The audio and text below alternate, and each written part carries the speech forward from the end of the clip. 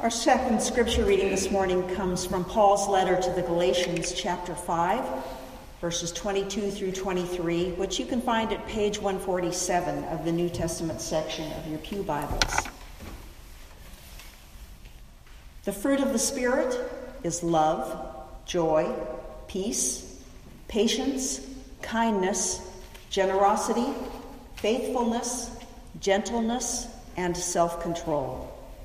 There is no law against such things. We celebrate the written word of Scripture. We celebrate the living word, Christ among us. Please join me in prayer. O God, open our hearts and minds by the power of your Spirit, that as we hear these verses and your word is proclaimed, we may hear with joy what you have to tell us today.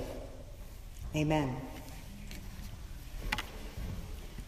My 9th grade English teacher, Miss Hall, seemed to me to be about 100 years old. She wore old lady clothes and old lady shoes and had old lady hair. It wasn't until years later that I realized she couldn't have been much older than her mid-60s, which gets younger every day. Whatever age she was, Miss Hall was definitely old school. She'd made it her crusade to teach serious, hardcore grammar and spelling, and believe it or not, penmanship. I come from a family that's probably already too attached to good grammar. The other day, I almost bought one of my siblings a t-shirt that says, "I'm silently correcting your grammar," because my family thinks that's funny. But Miss Hall taught me things I did not know. The conditional tense, the use of the possessive with gerunds. I know I've already lost most of you. Miss Hall had us memorize grammar and spelling rules and carefully write them in our best penmanship. We also had to memorize and write long lists of words, the longest list being the list of prepositions. For those of you who haven't thought about the parts of speech for a few decades, in simplest terms, a preposition is a locator word. It tells you where something is in space and time. The alphabetical list of prepositions began with aboard, about, above, across, after, against, and ended with up, upon, with, within, without. Still remember most of it. I hadn't thought about this list of prepositions for a long time until, in response to our inviting people to bring us their faith questions for this sermon series, we all have questions, a church member asked, "Where is the Holy Spirit?" Every Pentecost and maybe one or two other Sundays a year, we talk about what the Holy Spirit is and does. The Holy Spirit, in our traditional theology, is one of the three persons of the Trinity. It's one of the ways we describe our experience of God and the presence of Christ using the witness of Scripture and the understanding of the church. My favorite summary is our denomination's brief statement of faith. You have an insert in your bulletin with an excerpt from that statement. It's the section that deals with the Holy Spirit as a refresher. Let's read it responsively together. I'll give you a second to find it. We trust in God, the Holy Spirit, everywhere the renewer, the giver and renewer of life.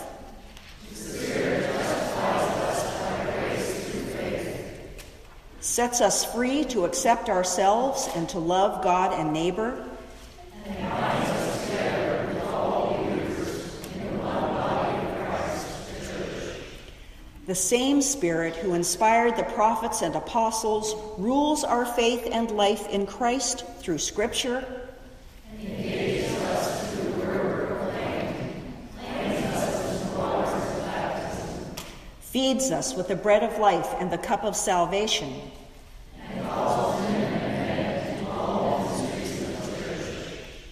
In a broken and fearful world, the Spirit gives us courage to pray without ceasing.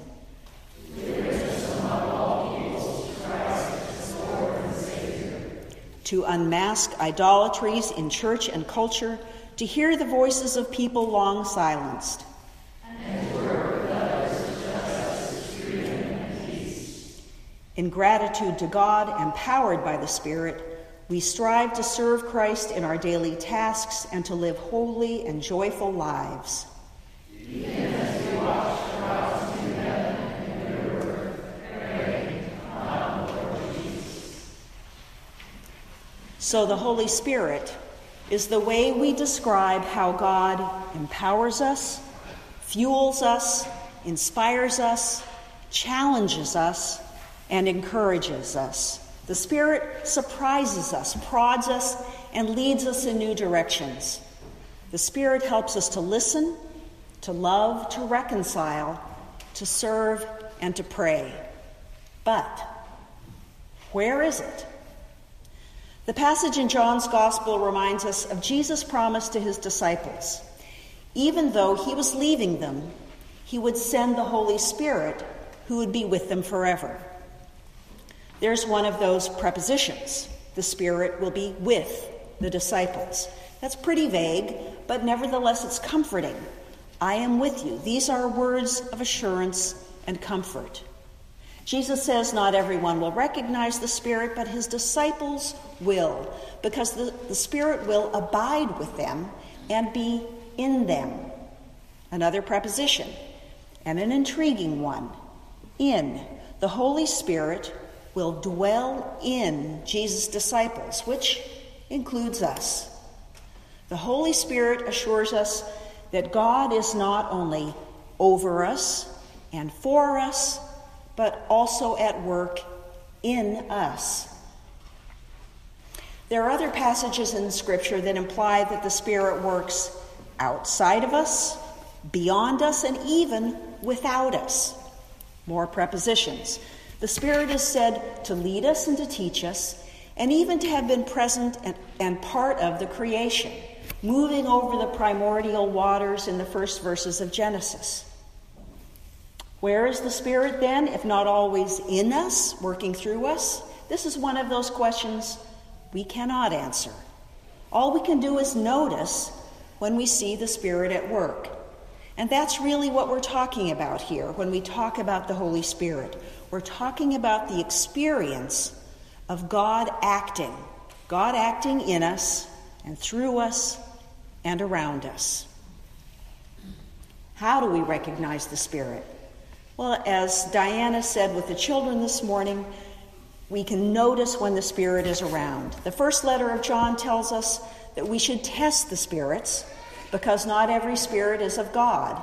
And then in his letter to the Galatians, Paul describes the fruit of the Spirit: love, joy, peace, patience, kindness, generosity, faithfulness, gentleness, and self-control. Paul is saying, this is how you know it's the Spirit that's at work. This is how you know the Holy Spirit is in the neighborhood, because you see this fruit. Now, this is a wonderful list, but it's easy to dismiss it as merely nice. Paul's point here is not to tell us to be sweet and compliant and spineless. Jesus rocked the boat, and so does the Holy Spirit. While we can count on the Holy Spirit to call forth life and expand love, the Spirit may also disrupt our plans, prodding us to forgive, challenging us to face a harmful addiction, a bad relationship, ushering us into a role we didn't intend to play as a caregiver, as a committee chair, as a volunteer or mentor or servant.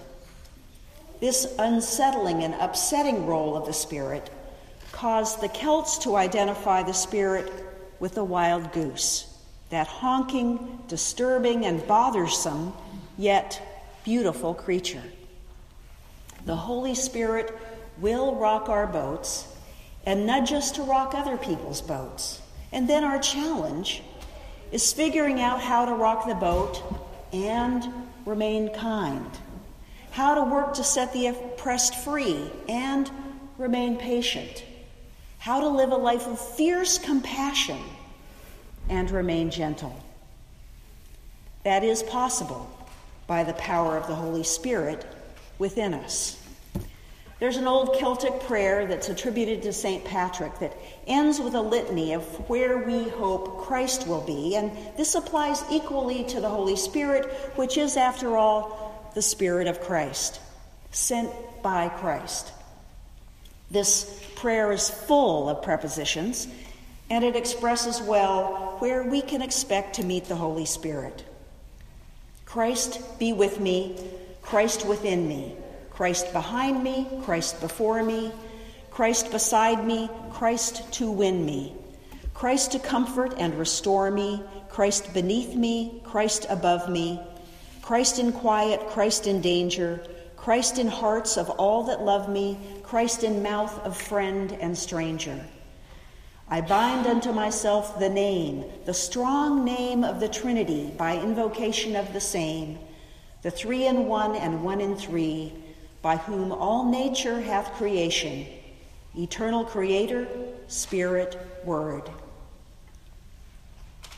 Where is the Spirit? Aboard, about, above, across, after, against, and all around us, among us, beside us, with us, within us. May it be so for you and for me. Amen.